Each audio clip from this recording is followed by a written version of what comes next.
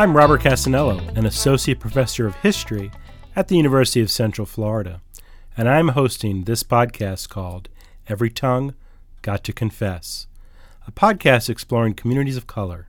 This podcast is brought to you by the Association to Preserve the Eatonville Community, sponsor of the Zora Neale Hurston Festival of the Arts and Humanities, and the Department of History and Africa and African American Studies at Rollins College. The title of this podcast comes from a collection of folk tales by Zora Neale Hurston, and like Hurston, we are exploring the experiences and stories of communities of color. Welcome to this episode, and please be our guest and subscribe to this podcast. Hi, I'm Robert Cassanello, and this is our very first episode of Every Tongue Got to Confess, a podcast exploring communities of color. I'm here in the studio joined by two of our regular guests, Dr. Julian Chambliss and NY Nathiri. And NY, can I get you to introduce yourself to our subscribers? Yes, I'm NY Nathiri, the Executive Director of the Association to Preserve the Eatonville Community, which hosts the annual Zora Neale Hurston Festival of the Arts and Humanities. And Julian, can I get you to introduce yourself? My name is Julian Chambliss. I'm Chair and Professor of History at Rollins College and also Coordinator of the Africa and African American Studies program.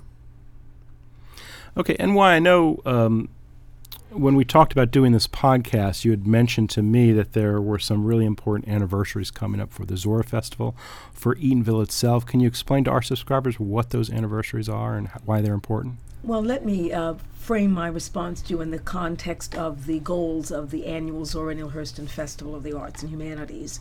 And those are three. First, to celebrate the life and work of 20th century writer, folklorist, and anthropologist Zora Neale Hurston. Second, to celebrate the historic significance of her hometown, Eatonville, which she made popularly known as the oldest incorporated African-American municipality in the United States. And third, to celebrate the cultural contributions which people of African ancestry have made to the United States and to world culture. As it turns out, 2017 marks the 130th anniversary of Eatonville's incorporation. And so as our organization begins a year-long commemoration of that anniversary, the Zora Festival 2017 is the kickoff to that collaboration. Correct me if I'm wrong, but I think you had the idea for the podcast. So what does a podcast give you to kind of explore conversations across communities that, maybe other forms of communication does not? I think one of the things that makes a podcast really useful is that while academic narratives have a dedicated audience amongst academics, getting beyond the ivory tower and engaging people in the community is a really important part of both what the festival stands for, but also what Rollins College stands for. We are deeply engaged with the community and believe in community engagement.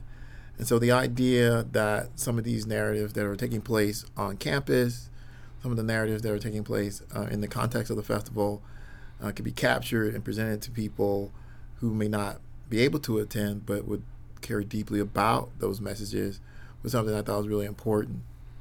And I'd like to add to that, if I might, because what Dr. Chambliss has said really does, it elaborates on a kind of spirit that is infused within the Zora Neale Hurston Festival, and that is providing high quality content in an accessible manner so that people who are of a general interest, they would be able to engage with the content, even, as he said, if they are not able to be there physically.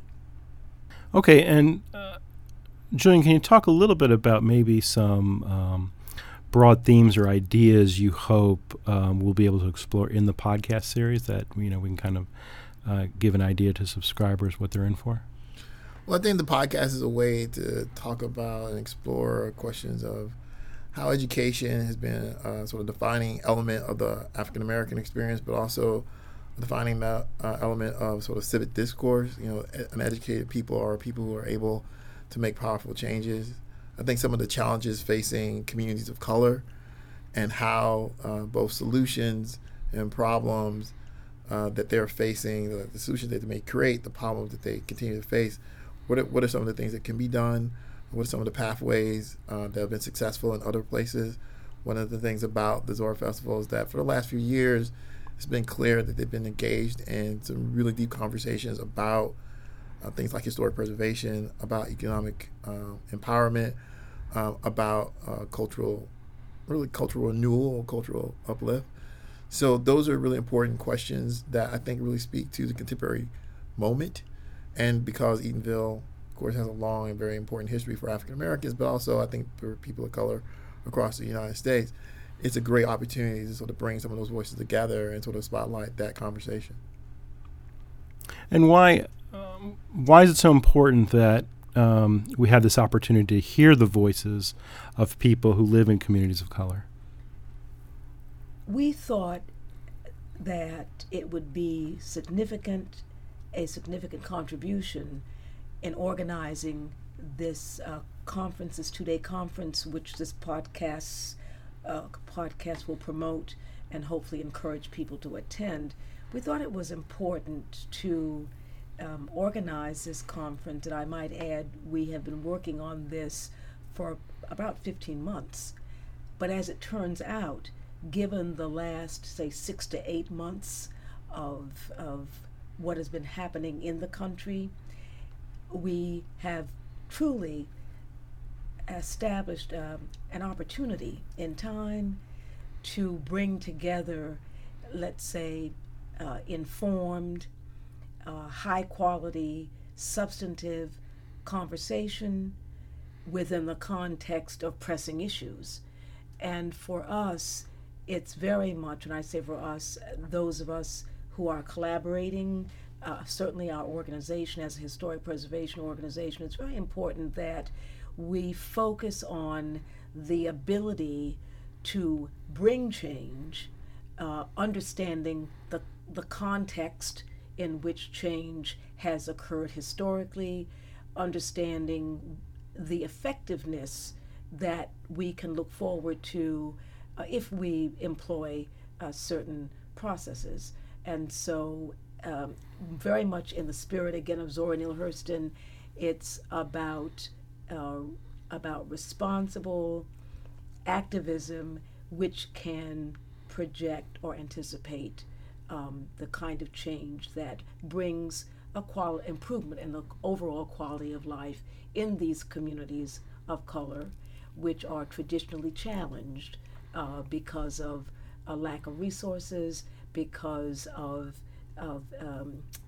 being in a position of acquisition, gentrification, all of the kind of negative words and phrases that we associate with the loss of power.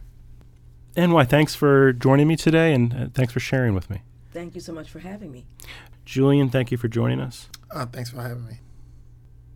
I want to thank you for joining us for this episode of Every Tongue Got to Confess, a podcast exploring communities of color. And don't forget to join us at the Communities Conference, Civic Conversations Concerning 21st Century American Life in Communities of Color, January 26th and 27th, 2017 at Rollins College and in historic Eatonville. We hope to see you there.